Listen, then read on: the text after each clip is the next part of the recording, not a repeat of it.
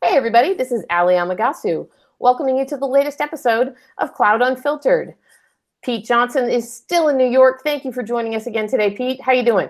Hey, Allie, I'm doing all right. I managed somehow to catch a cold in the hottest week in the summer of this New York City, but I'll soldier on as long as you don't mind the deeper baritone in my voice today. Well, that's very brave of you. Thank you for hanging out and joining us. If you pass out during the show, we're just going to pretend that nothing happened, kind of like the last show. Okay. Oh, we have a terrific guest today. His name is Sriram Subramanian, if I'm pronouncing that correctly. Founder and principal of CloudDon. Welcome, Sriram. Thank you, Ali. Thank you. Good morning. Good afternoon. Thank you for having me here. Hey, Pete. Good to see you again since the Cloud Beers at reInvent. At reInvent, yeah. Sriram and I, going back like 3 or 4 jobs ago, if you're fortunate enough to sort of get into the set with some really smart analysts and hang out with them at bars at cloud conferences, Sriram is among these guys that really knows what he's talking about in this space. So I'm looking forward to this conversation. Thank you, Pete. That's a nice way of summarizing it. For those who are wondering, what is CloudDon and what is the principle of CloudDon? He's a really smart analyst. Thank That's why we want his opinions.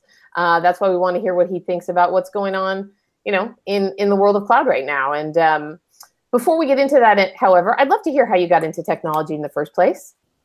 Well, getting into technology, you're asking an Indian guy and an immigrant. Like most of us, I did my undergrad in computer science back in India. I did my master's in University of Cincinnati. Got into Intel and Microsoft, the standard route. But somewhere along my journey at Microsoft, I got to play with the virtualization technologies, and that got me started. That's kind of what I say is my first stepping stone towards into the cloud world. All along, though, I was fortunate enough to work in either smaller groups or really like very early stages or early phases of a particular group or a particular technology. With Intel, it was a group that was starting afresh in Bangalore. With Microsoft, it was with a early on project on compilers, and then very early V1 of Hyper-V. So that's kind of what I liked. Being there, bringing in ambiguity, clearing up the ambiguity, bringing in clarity in the situations, and working on a very early stages of a product or a project. And literally, I was waiting to get my green card one. I wanted to venture out of Microsoft and played with some startups and stuff. And that's so I got me into starting something around cloud space, something on my own, was joining as a lead developer on a cloud-based startup. We were building marketplaces for cloud services. This was like circa 2011, 2012. And right now we are talking more about multi-cloud. We're talking about choices and for players. But we were early on. We were kind of developing cloud brokerage, but we called it more of a Expedia for cloud. And being as a lead developer there, I had an opportunity to play with multiple cloud platforms, both public and private, and really got into the OpenStack space. That's kind of what I started everything. And then I ventured out of that startup to start a company on my own, which focused on delivering private cloud solutions, primarily on OpenStack. That was the genesis of CloudDon. We started as a consulting company, not as an analyst firm, but that gave me a lot of hands-on experience around how the technology works, what's cool with the technology, but more importantly, what customers want, what customers see, and what they need. And that gave me into a space where like talking and writing about cloud technologies, and that kind of pushed me into this what you call as an analyst role. I personally believe that there is no space, or there is less space for someone very theoretical. We need to back up. If I say something, I better have something to back it up. And I leverage my engineering background or my expertise, either playing hands-on with cloud platforms or developing some sample apps or whatnot to make an opinion about what I say or what I think or how I see something. And I kind of validate that with my interactions with customers. So you can kind of call it between pure technologist to pure theorist, somewhere in between.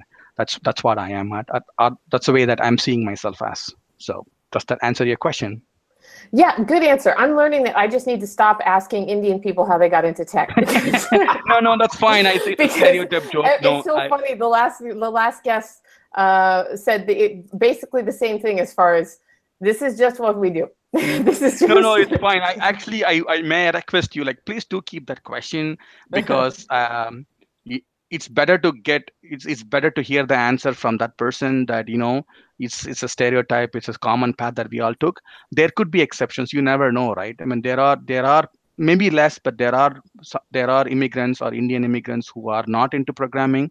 So I don't want to continue with that assumption that everybody is a programmer, right? It's okay I make the joke about myself, rather than, but not for me to not ask. I should not make that assumption. So please keep that question, as long as you are okay with that joke coming from the guest. So it does. I had no idea how deeply ingrained a thing it was.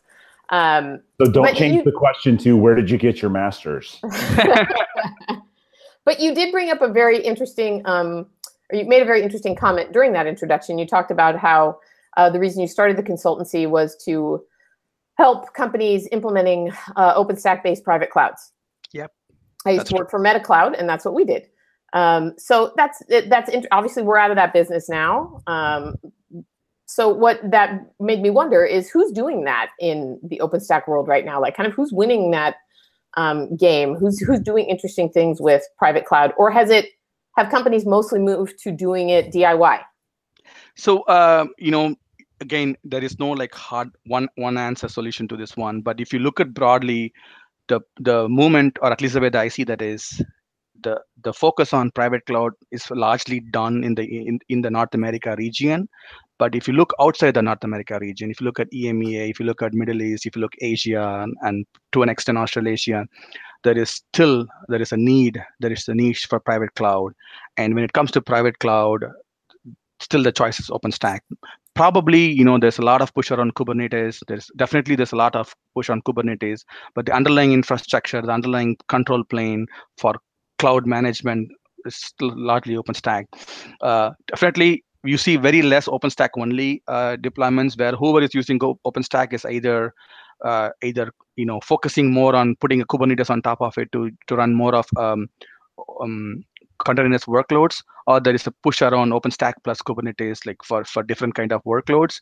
Very rarely you see like only OpenStack deployments, but it is still true to say that there's a lots of niche market around globally for private cloud based on OpenStack.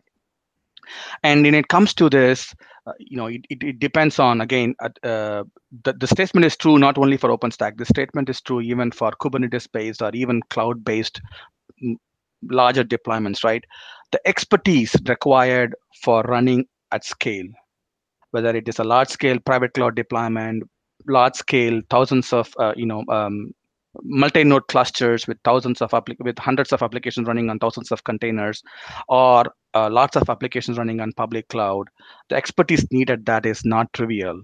We can get started with public cloud. We can get started with POC, with all of these things from ourselves. But when you're talking about enterprises, I am seeing a larger trend in leveraging managed service providers, helping them.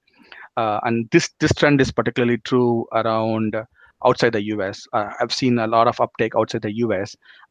My statement, or the way I'm seeing that, is like large migrations to cloud will happen through the managed cloud service providers rather than do it yourself, or service providers. That is the reason why Amazon has a managed cloud service business started 2 reinvents ago.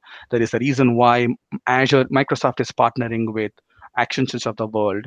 There's a reason why Google Cloud has identified that and establishing partnerships, right? So that's the way I'm seeing the cloud adoption will happen.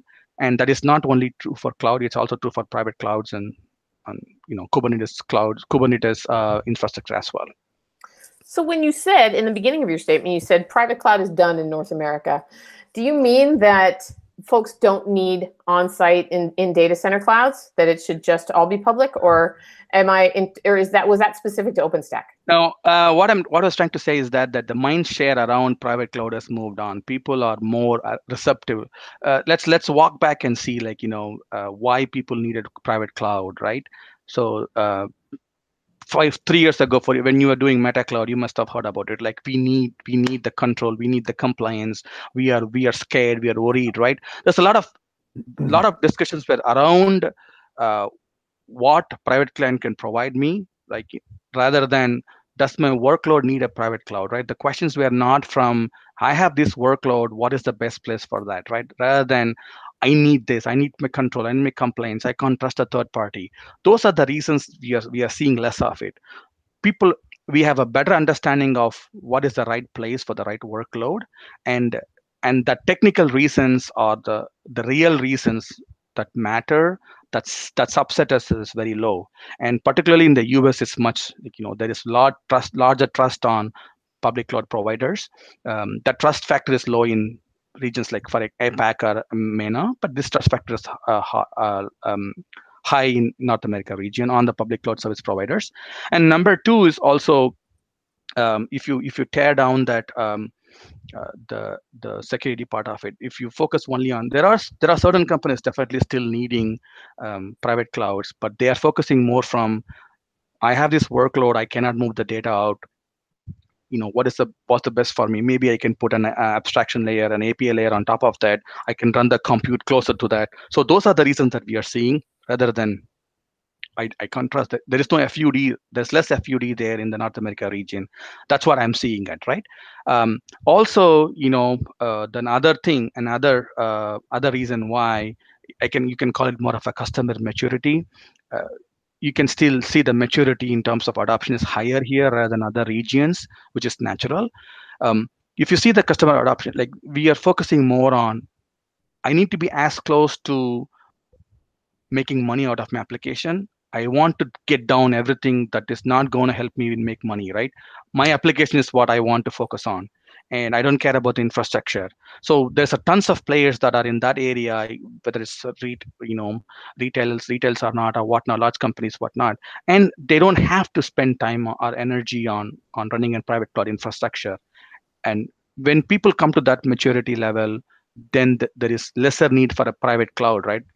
Not from a very high level statement, I need one that's my empire, rather than saying I need a subset of my application really need to be local, and for that I need that. So it's the intent is different, the way that we see is different. And right now I'm seeing that customers here in the US are seeing it in that way. That makes sense. One of you, if you disagree, or if you have a counterpoint, I notice. Let me throw like a macro level contradiction at you then. Okay. Sure. So there have been 6 AWS re:Invents, and I've been to 5 of them. I suspect that you've been to all 6 because I see you there every year. A few of them. I missed first 2. Yeah. So you might remember in years 1 through, I'm going to say 4, Werner Vogels would never say the phrase private cloud. Right, he wouldn't acknowledge that was a thing at all, right? But the last 2 years, he's talked about hybrid cloud and multi-cloud, and I want to ask you about the nuance between those two definitions here in a minute. But so as, like, you could argue the most influential person in cloud has started to talk about the need for private cloud data centers, it sounds like you're saying your assertion has been, as he's been talking about it more, the actual need for it has decreased. So how do you reconcile those two things? It doesn't mean that they can't both go on at the same time, and it doesn't mean that he says things that he maybe doesn't necessarily believe, but those two things seem to be in conflict with me, and I wonder how you might reconcile that. Sure.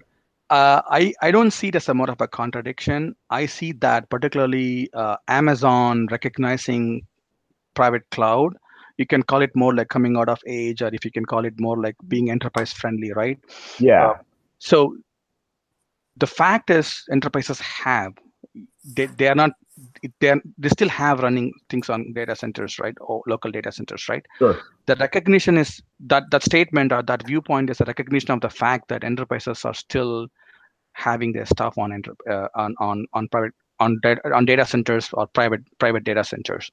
Now, Amazon needs to move them, or at least if you want to be successful, you need to find a better path to move those workloads or any new workloads they're going to build into the cloud.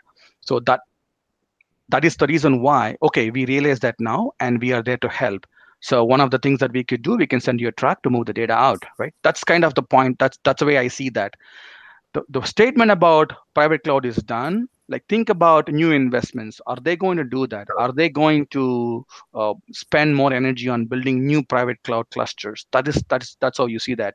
They're not going to shut down. They haven't shut down. I'm not, just to be clearing on that one. They still have things running on what they have.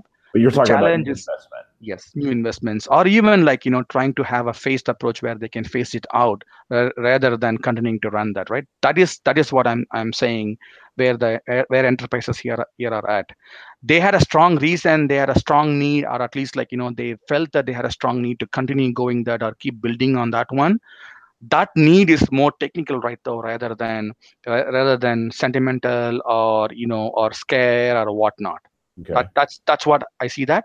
Thank you for asking this question. It gives me a chance to explain myself clearly. But if it is still, it's a contradiction, we can go a layer deeper. Yeah. Well, let me ask you this, as long as we're kind of in this private cloud area. What do you make of AWS's recent announcement that you can now run EC2 on Snowball Edge devices? And do you think, like I do, that will be among the major announcements in December, that you will be able to run EC2 on snowmobiles? So I mean, I'm not very good at predictions, but maybe not. But I won't be surprised if that is the case. In fact, when Snowball was, like, I was looking at it about a year ago, it felt like a very good, really mini cloud, right?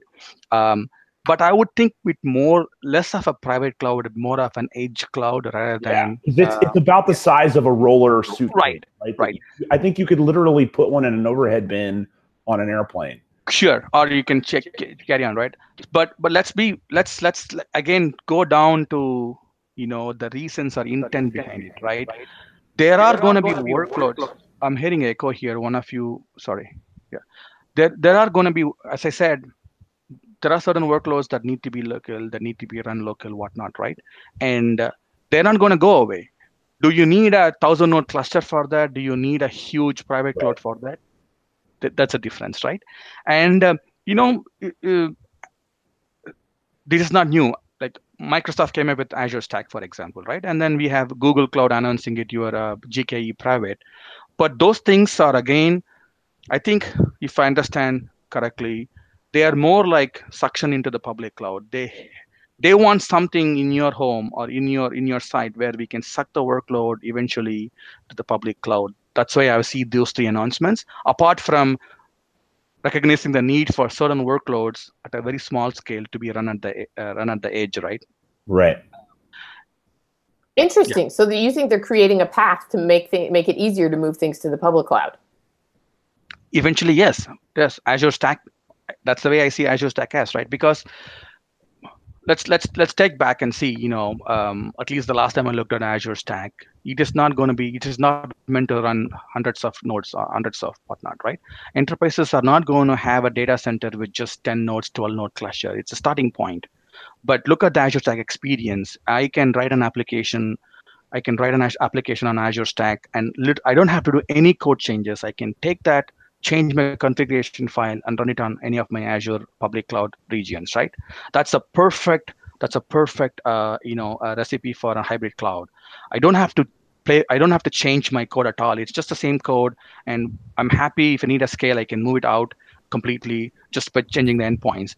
And that's a great hybrid cloud experience that Azure want to enable. But if you look at it, if I am an enterprise, if I'm a financial company, if I'm a Citibank, whatnot, is my application needs going to be, is my need going to be like just 10 node cluster, 15 node cluster? No, it's not going to be. Right. But I can get started with it. I can keep things that really need to be local here, and if I need to move, I can move, or I can have my bigger portfolio, larger portfolio. It's going to be same code base, same whatnot, configuration base, or however I can use the same build pipeline. And things that need to stay local will stay local. Things needs to go public cloud will go to public cloud, all within same repository, same environment, whatnot, right? That's probably I see as the best hybrid cloud experience that a service provider could provide. Well, let me double click on some terms and definitions, like I warned you I would a minute ago, right?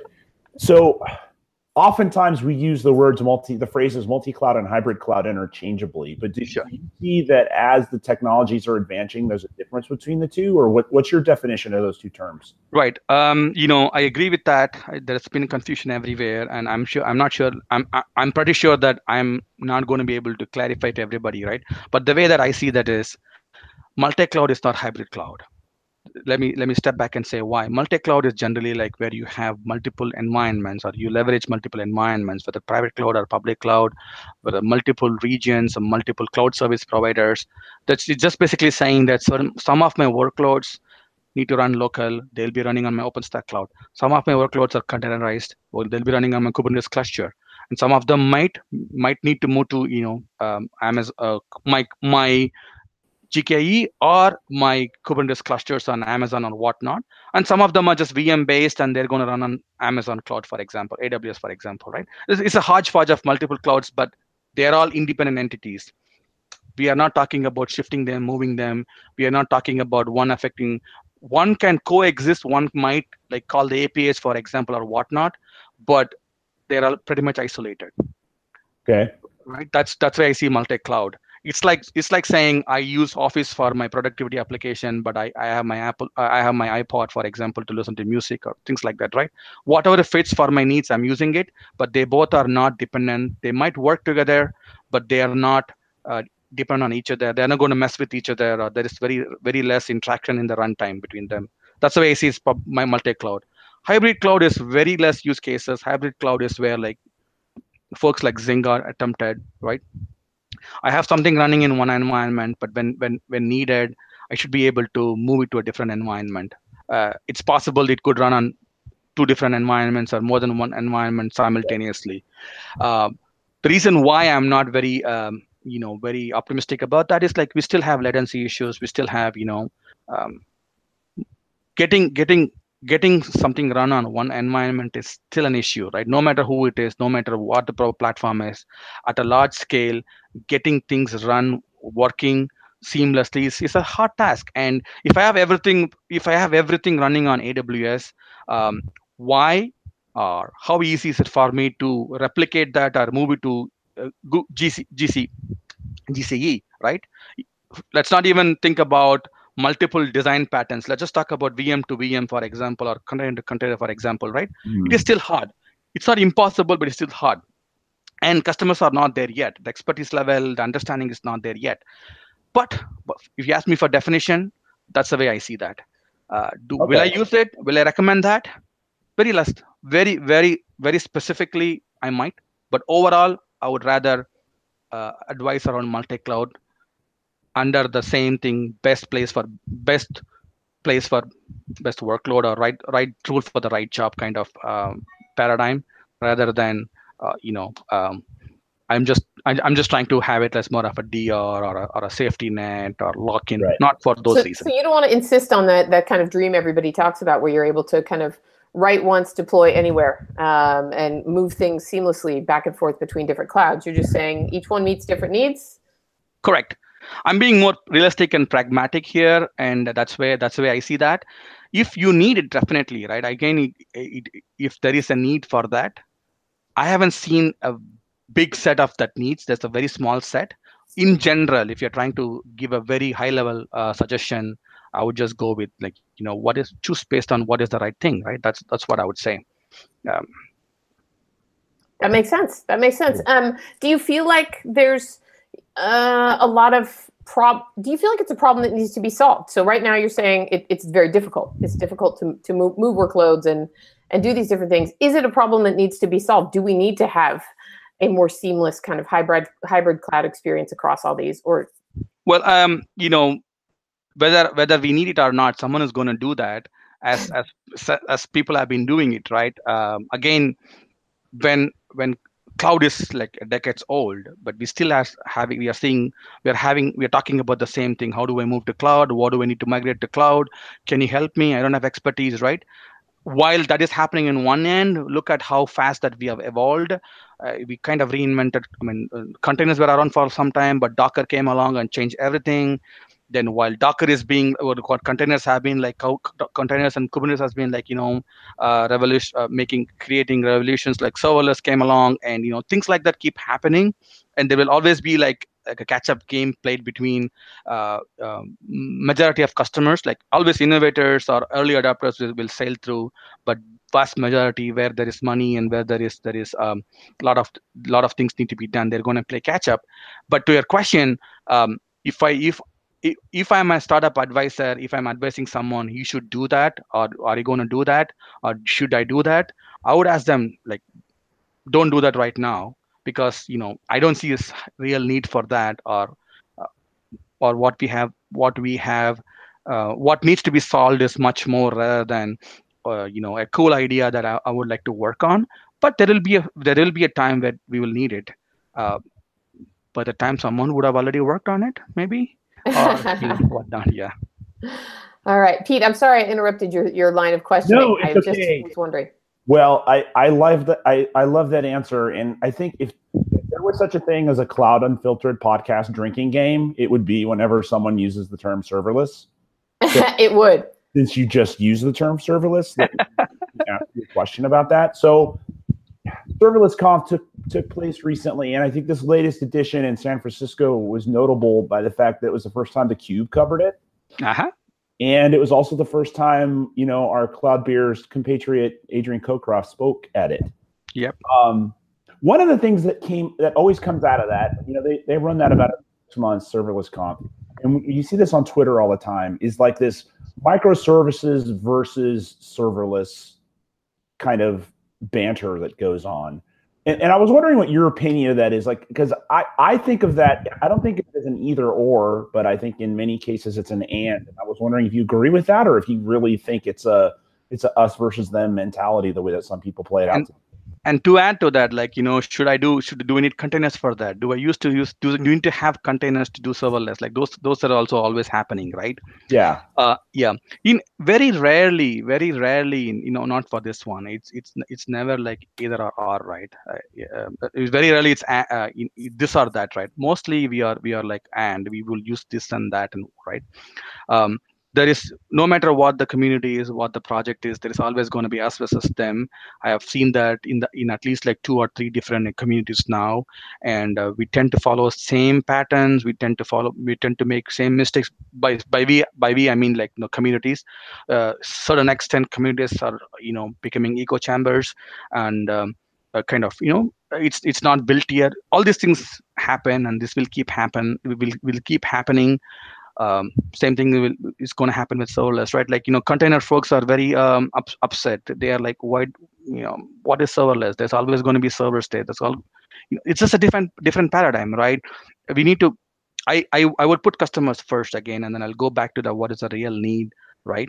And to answer your question specifically, I see serverless more as like event driven, and microservices more of a design architecture and a design paradigm, but may or may not be event driven in terms of microservices. But oftentimes anything that you write, and even base code that you write in the serverless environment, it will be a small service. It will be a microservice, right? Oftentimes in reality, otherwise it's not going to be very effective. But I want to, instead of focusing on the this or that, us versus them or whatnot, I would like to use this opportunity to talk about what I see as the challenges with serverless, right? Yes, it's a design paradigm. If you look at different steps, right? The way that I see that, we started with VMs, and then we talked about VM management layer. Then you come as a cloud management layer, if you want to call that private or public cloud. Then came along containers. Now we are at serverless, right? And each of them had their own hype cycles. I expect the serverless to reach the hype cycle around 2021, 2022. But the common pattern around these things is like, people need help. How we are making this adoption successful? What are the tools needed? What is the ecosystem around? What are the service providers around? Ultimately, even as a developer, if I need to write some code, what is the IDE for me, what is the workflow for me. Those things need to be taken care of, right? We have seen that support ecosystem is solid for cloud platforms, cloud service providers. That support system is relatively strong for Kubernetes and containers, but that support ecosystem is in early stages for serverless, right? Whether you're talking about debugging tools or talking about IDEs, there are there. I'm not saying it's not there, but it will take a few years to get to a stage where, as a developer, I have everything for me, so that I can just focus on my application, write it, deploy it, manage it, whatnot, with at ease. So that will determine the success for serverless ecosystem, and we are not there yet. If you look at all the huge proponents, they all talk about how easy it is to get started. I don't disagree with that. I did a very cool app. It was very easy for me to get started. Lambda will be even easier, but I started with Azure Functions, and it was pretty straightforward for me. I didn't have to do anything. I got that. It's a very simple app, but it was pretty straightforward. But how am I going to run a really complicated application, right? And not to forget that all these computer science graduates or all those programmers have been trained with different kind of mindset, right? I've been like more of a whether it's object oriented programming, for example, or I'm trained in that one. I need to think differently. I need to think about event driven programming. Do we have enough training for that? That is going to be another challenge, right? Those are the things will determine the success for serverless ecosystem. It will happen. It's never going to be this or that. It will be, and in a realistic deployment will have all these things at various proportions. That's the way I see that. That's interesting. You brought up that bit about the developers because we had Robert Starmer on last week from Cumulus Technologies, and he said something similar, that serverless is great, but some developers don't think that way. Depending on what their code specialty is, they don't think in functions or events, and it's not going to be as natural a move to them. Right. I disagree with him on the some part, but rest of it I agree. I think it's more, right? I love Robert. We do also, like, he's also a new entrance to the Cloud Dosa gang, but I agree with him totally, right? I think it's cool. It is going to be the next step, or 2 years, 3 years, 5 years from now, but it's going to take more effort. There are companies. IO Pipes is doing great thing, and then I love those guys. I'm trying to get another name based in Boston. They had a great demo of how to debug. Oh gosh, I'm forgetting their name, but it's okay. It'll come to me. Yeah, it's a Boston-based startup on how to make debugging easier for serverless or microservices. So those things are happening. We will get there. If I'm a cloud leader, leader of an IT organization listening to this, what problem does serverless solve that isn't being solved right now by containers? Why would I want to point anyone in that direction in my organization? Sure, that's true. And can I ask you back, like, what are you using containers for? Like, if you can answer my, and then the other question is, it is again the approach that most of us tend to take is, I have a solution. What is the problem? It's going to solve it for me, right? That is not the way I would like to see things. Right. You want to hear the problem first. Yes, I have a problem. What is the best solution for me, right? And some of the problems that, again, I need a faster start time. I need to focus on very small. I mean, those are very small functions. I'm more of event driven. Those are the things that I would start with. And if I have that, I'll go to serverless. The most of the serverless hype is right now around, I don't have to worry about my infrastructure. I don't have to worry about my VM. I don't have to worry about my containers. I just write code. That's why it started, which is great. We want to get there. You just focus on your code.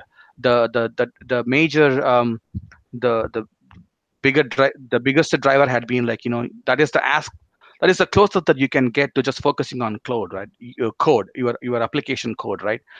Even with containers, you still talk about some of the configurations, some of the, your orchestrations, all those things. You still got to build a Docker file. Right.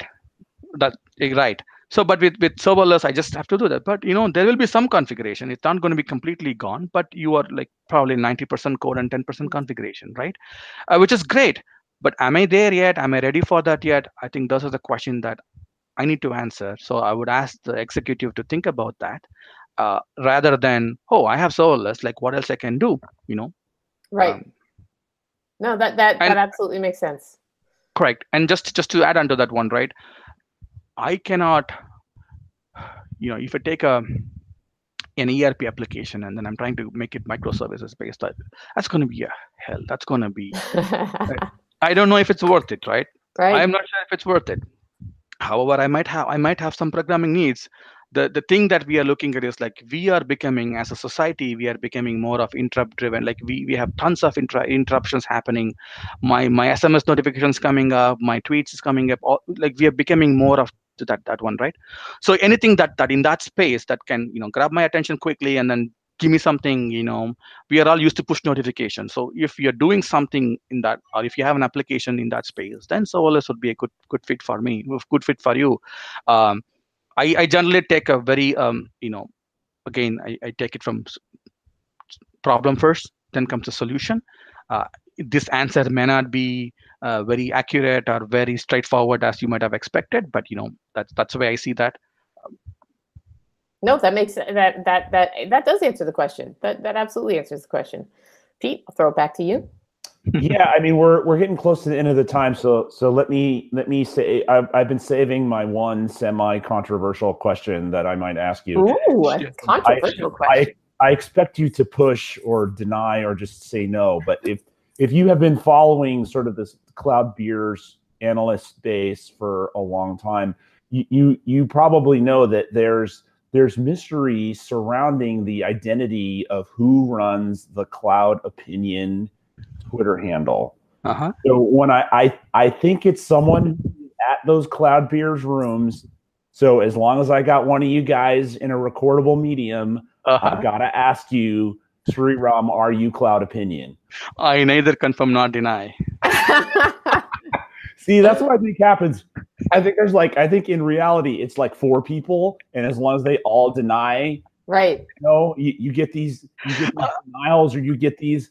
Well, I didn't write that tweet, which means okay, it was one of the other 4 people that wrote that one. Or I just want to play along. I think most of us know who it is, but we just want to. Well, I think I know who it was. I don't think I know who it is currently. So it's almost like it's almost like I mean, the best comic book example I can come up with off the top of my head is like Green Lantern isn't a guy, it's a job, right? And that different people keep getting that job of being the Green Lantern. So it's like it's different people keep getting the job of being Cloud Opinion.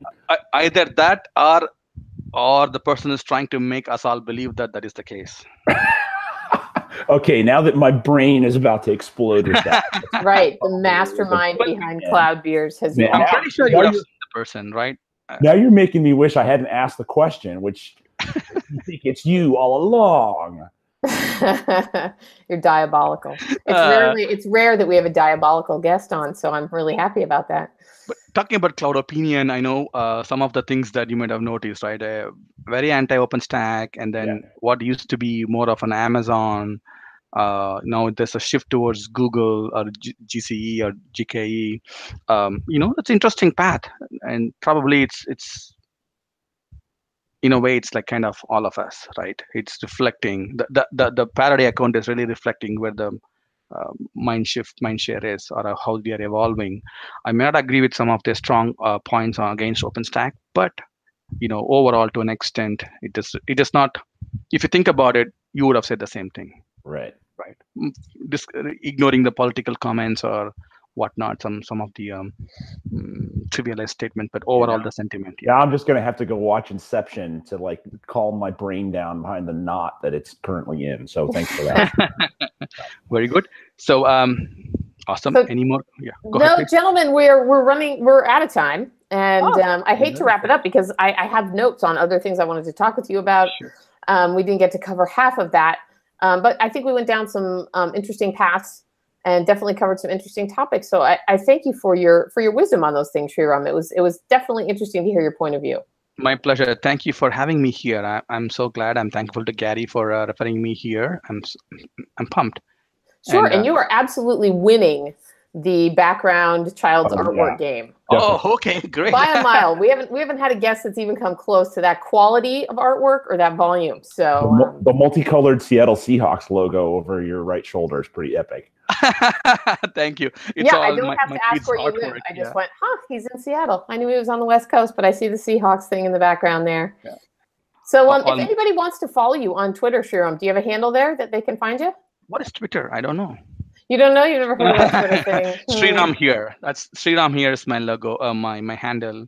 That's why I use it for mostly public, mostly work related, but some personal tweet too. So it's Sriram here. Perfect. SRIRAMHERE.